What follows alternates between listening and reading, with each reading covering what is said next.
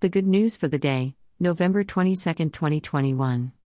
Monday of the 34th week of Ordinary Time, 503. Once, when Jesus glanced up, he noticed some wealthy people putting their donation into the collection box. He noticed, too, one poor widow putting in some small change.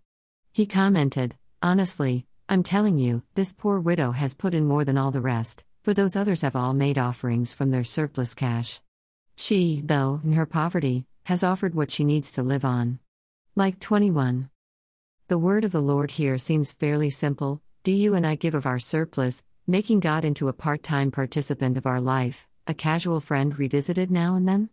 Or do I, like this poor widow, give my life, my whole commitment, my wholeheartedness to being a follower of Jesus? Our habit is to compare ourselves with others. Very often, we find ways to say that I am superior to someone else, my honesty, my skill at this and that, my intelligence and practicality. Jesus reminds us, over and over, to overcome that habit.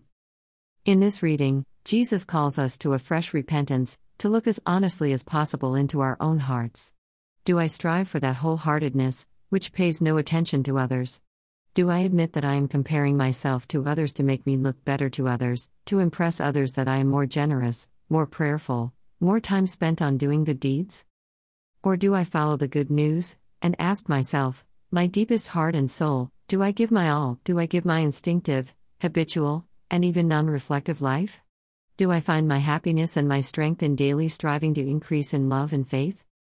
Do I accept that I am individually loved by God, who does not want comparisons, but rather an exclusive kind of intimate, loving worship, a self-dedication on my part that me and my instinctive habits? Peace comes to our real person when we accept that I do what I can, regardless of anyone else.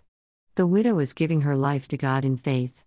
And, deep down, that trust creates the inner peace and happiness that makes membership in the kingdom of God.